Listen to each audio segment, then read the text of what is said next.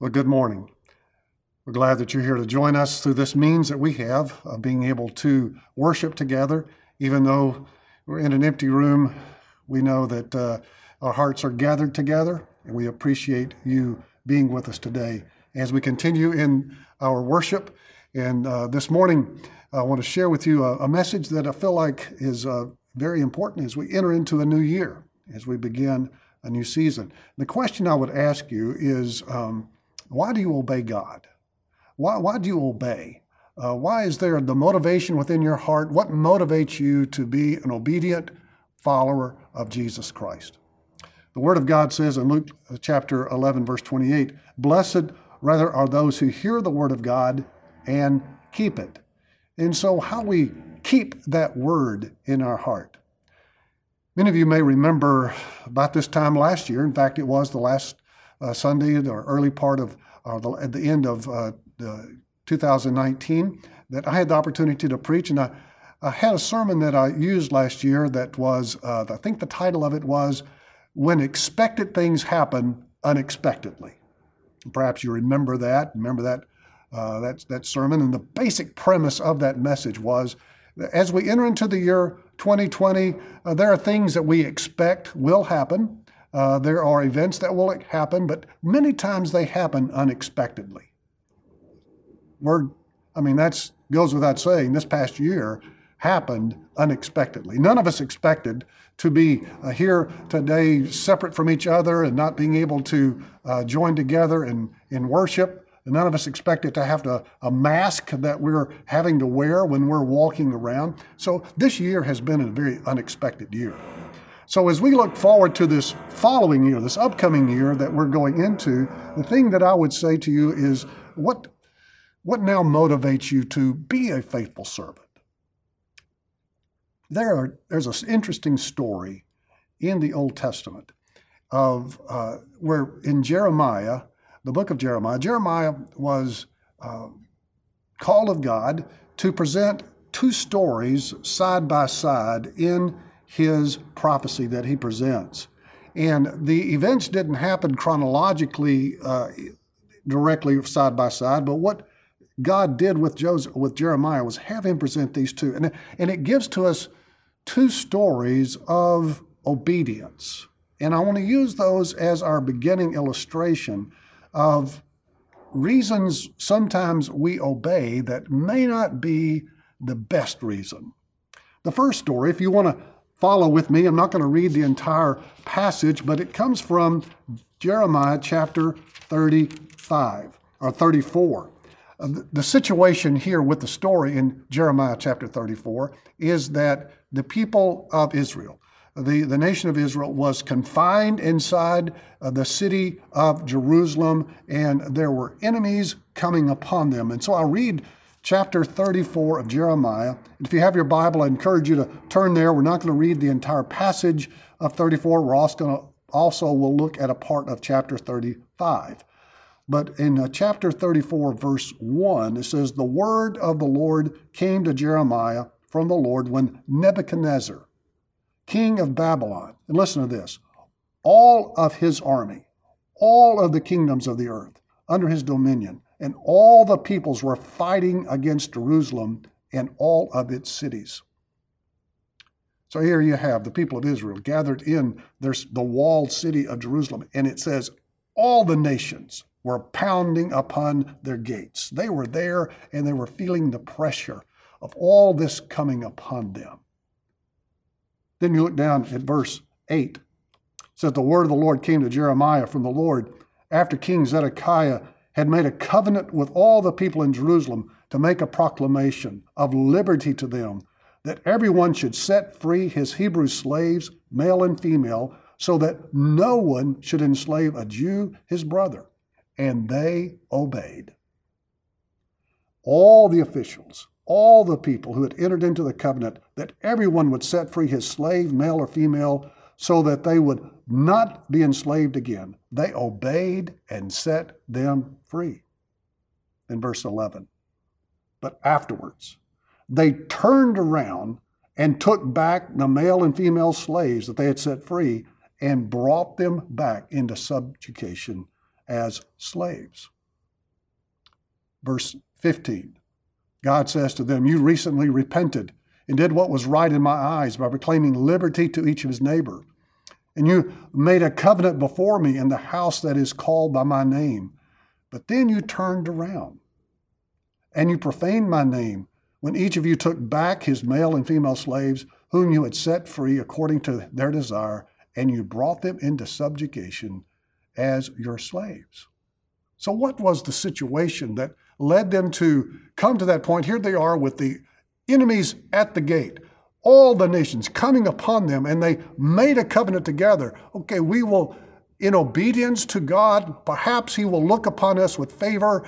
And so we set free all of our brothers and sisters and set them free who we have subjugated as slaves. We have proclaimed liberty to those who are our slaves, and they've been set free. But then they turned around and took them back. What happened that made them go back on their obedience?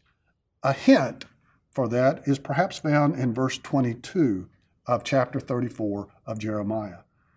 He says, behold, I will command, declares the Lord, and will bring them back to this city. There we have a little hint. The enemies were there at the gates.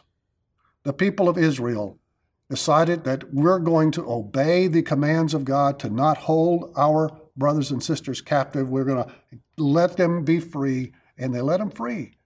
But then the enemy went away. The enemy was gone. And so after a while, the enemy was gone. They said, we're going to take our slaves back. And they took them back into subjugation. And God said to them, you have profaned my name by doing that. I will bring them back to the city, and they will conquer you. And that's what happened to the nation of Israel, to the people of Judah. They were eventually surrounded, captured, and carried away into captivity. So the first reason that some people obey is because of fear. They obey because of fear. There's things out there that they fear. This last year has been a great year of fear. We have all feared a disease that's coming upon us. We've all feared violence in the cities. We've all feared many things that have happened over this past year. And perhaps in this past year, there have been those who said, you know, I'm going to kind of get my life right. I'm going to begin to obey God. I'm going to begin to try to be a better person, and perhaps God will protect me and keep me from this disease or from any harm or danger. And so there's one reason that people obey is out of fear. But the problem with obeying because of fear is that obedience driven by fear tends to go away when what we fear goes away. This next year, 2021, it is our prayer that this disease, this COVID, that it go away, that the vaccines, that everything else that are there, it's going to take this away from us. And so those who have been driven by fear over what is happening right now and say, okay, God, I'm going to obey you. I'm going to make a deal with you. I'm going to bargain with you that you protect me. I will obey you. But then as this year, next year, as things kind of hopefully get back a little bit, is that obedience going to still be there? The second way that people obey is what I would say by tradition. And that comes from Jeremiah chapter 35, a story that's in Jeremiah 35. These two stories put side by Jeremiah as an illustration to the people of Israel of obedience. And the one by tradition is actually positive in this passage, but we're going to see how that perhaps tends toward some things for us that might be more applicable to us. Chapter 35, I'm not going to read much of chapter 35 because it's very detailed, but it tells the story of a people who are known as the Rechabites. And the Rechabites were a tribe of people who had 250 years earlier, one of their forefathers had made a vow. He made a vow that he would never drink wine. And in making that vow to never drink wine, he said, I will never build a house. I'll never have a vineyard. I will never make the wine, and I will never drink it. And so for 250 years, the Rechabites had lived as a nomadic tribe, traveling as nomads all around. But here in this period, when the armies of the world were coming upon the nation of Israel, the Rechabites came into the walled city of Jerusalem, and they settled there for a period of time. So God said to Jeremiah, and looking at Jeremiah chapter 35, says, the word that came to Jeremiah from the Lord in the days of Jehoiakim, the son of Joash, king of Judah, go to the house of the Rechabites, speak with them, and bring them to the house of the Lord into one of the chambers, then offer them wine to drink. And so they brought them into the house and brought them in and set this before them, set the wine before them, and the Rechabites refused to drink. And they said in verse 8, we have obeyed the voice of Jonadab, the son of Rechab, our father, and all that he commanded us to drink no wine all our days, ourselves, our wives, our sons, our daughters, not to build houses to dwell in. We have no vineyards, field, or seed, but we have lived in tents, and we have obeyed and done all that Jonadab, our father, commanded us. The second reason that some people obey or do things is it is motivated, or obedience inspired by tradition. But obedience inspired by tradition tends to fade as new traditions emerge. Obedience that is inspired by tradition is based upon what we've done in the past. But when those things are gone, what do? This last year has been a loss of many traditions. Perhaps you had a tradition in your family of a family vacation that didn't happen. You had traditions that happened at Thanksgiving or Christmas that did not happen this year. Our church, the tradition of candlelight. Many people have said, I have never missed a candlelight. Many of the traditions that we've had through this past year, because of what we are facing, those traditions have gone away in some ways. Hopefully many will come back and we'll be able to do many things, but there's some things we have lost. We have lost and they'll never come back. Many things that we once loved and thought this is the way we're going to do it, it's going to change. And so that is going to be an issue for many of us as we go into this next year, is when those traditions that we once followed are gone, do we still obey? Do we still follow even though the way we did it before isn't happening? So my thing that I would say to you today, the point I want to make early in this message is, why do you obey God? Do you obey God because of fear that's going on? Or is it like the Christmas song, the psalm that speaks of, he sees you when you're sleeping, he knows when you're awake, he knows if you've been bad or good, so be good for goodness sake. Is that the fear of, well, I might get caught, so I better not be doing something bad? Is that the right motivation for obeying? Fear? Because when we are driven by fear, when that we fear goes away, do we still obey? If our motivation for obedience is driven by tradition, if that tradition changes, do we still obey? Think about the Rechabites. What if here they are who have been in tents for years, if they are now gathered in the city of Jerusalem, and they were to say, we're here. We might as well build a house. We're not going to drink wine, but we'll build a house. So they build a house and they say, we've got this plot of land. Let's go ahead and plant a garden. We're not going to drink wine, but we're going to plant a garden. And we might as well have a vineyard. We can just make some grape juice. Oh, look, this grape juice has turned into wine. We might as well drink the wine. And that's just kind of ludicrous, but thinking about how that incrementally we began to slip away from the point where we once stood in obedience.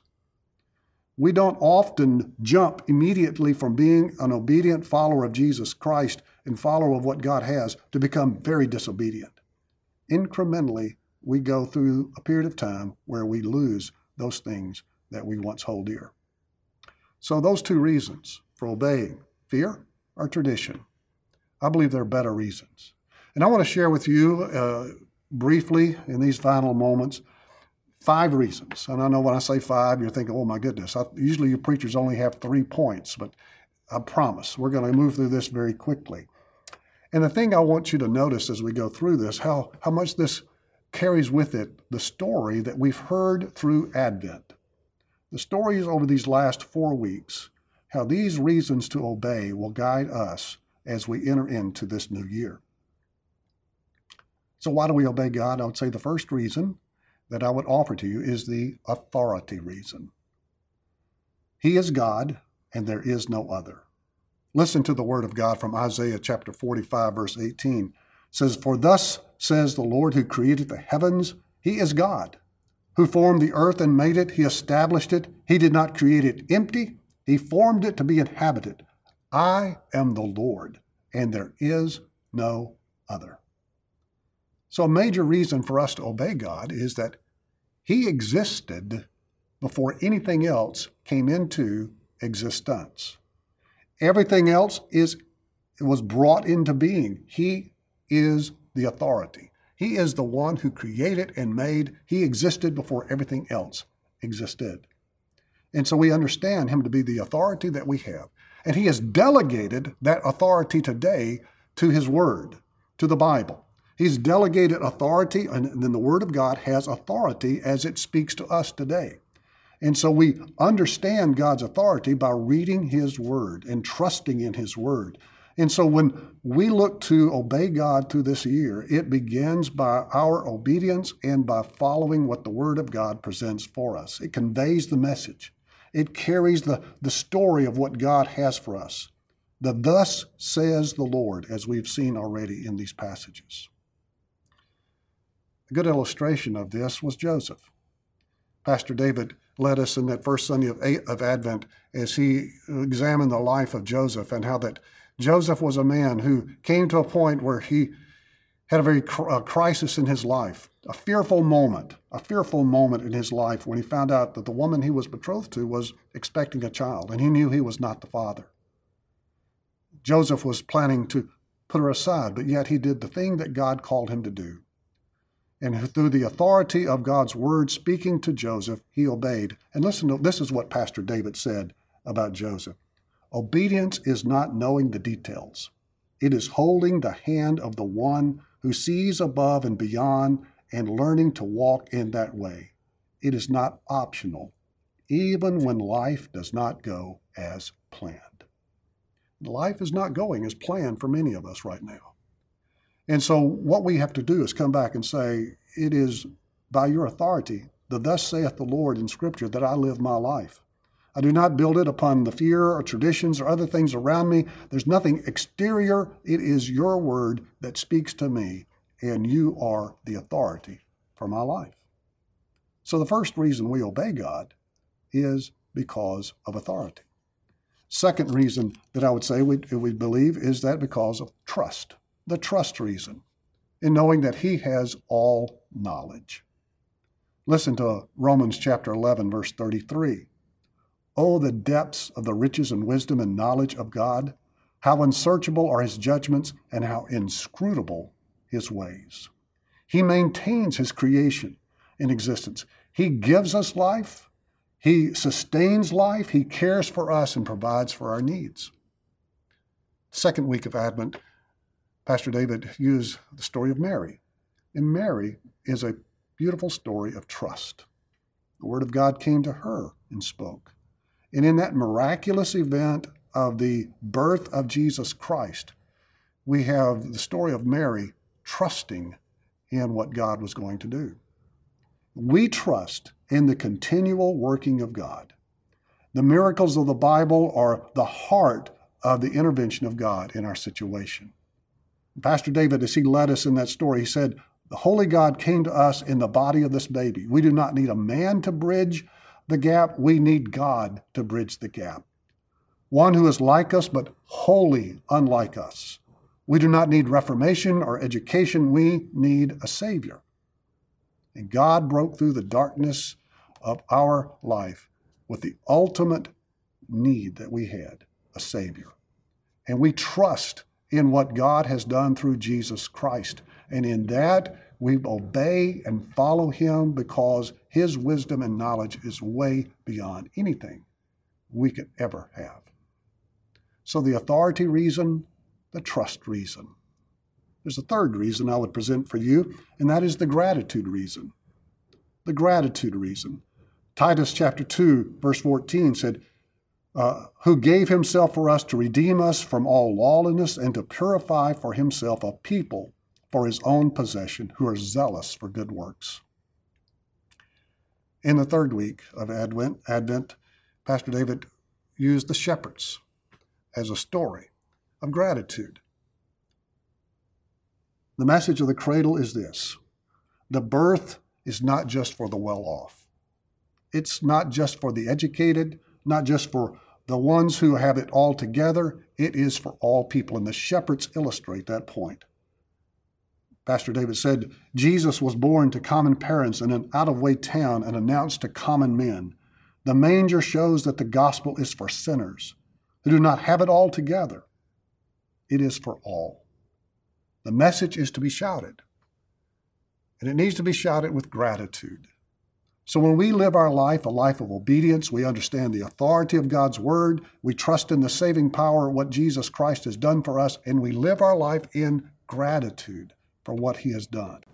It's not to earn or gain or prove. We do it because of who he is, and we do it out of gratitude for what God has done. And the shepherds left from that manger with gratitude, proclaiming the word to others that the Savior had come. The fourth reason I would give to you is what I would call the obvious reason. Reading from Romans chapter 1, verse 20, says, he made all and sustains all. That's what we see from this. It says, for his invisible attributes, namely his eternal power and divine nature, have been clearly perceived ever since the creation of the world and the things that he has made, that have been made. So we look at the stars, we look at the world around us, we see the things around us, and it clearly proclaims the Creator.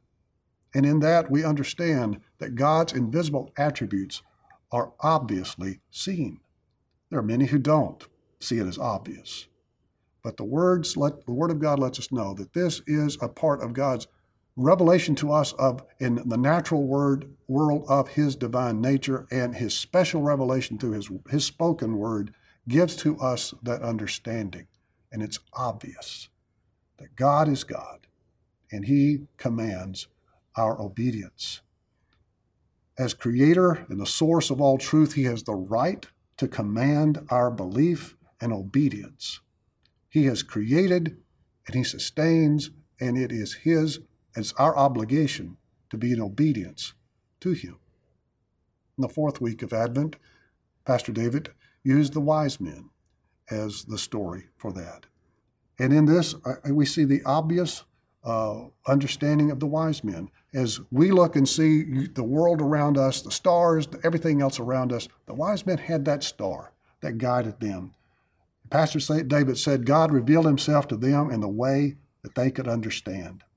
God has revealed himself to us. He is not silent. He has spoken.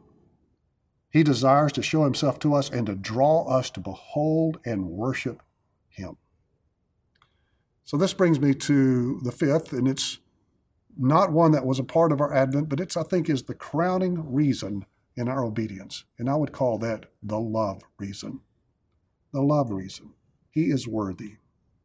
In Revelation chapter 5, verse 12, Scripture says, worthy is the Lamb who was slain to receive power and wealth and wisdom and might and honor and glory and blessing.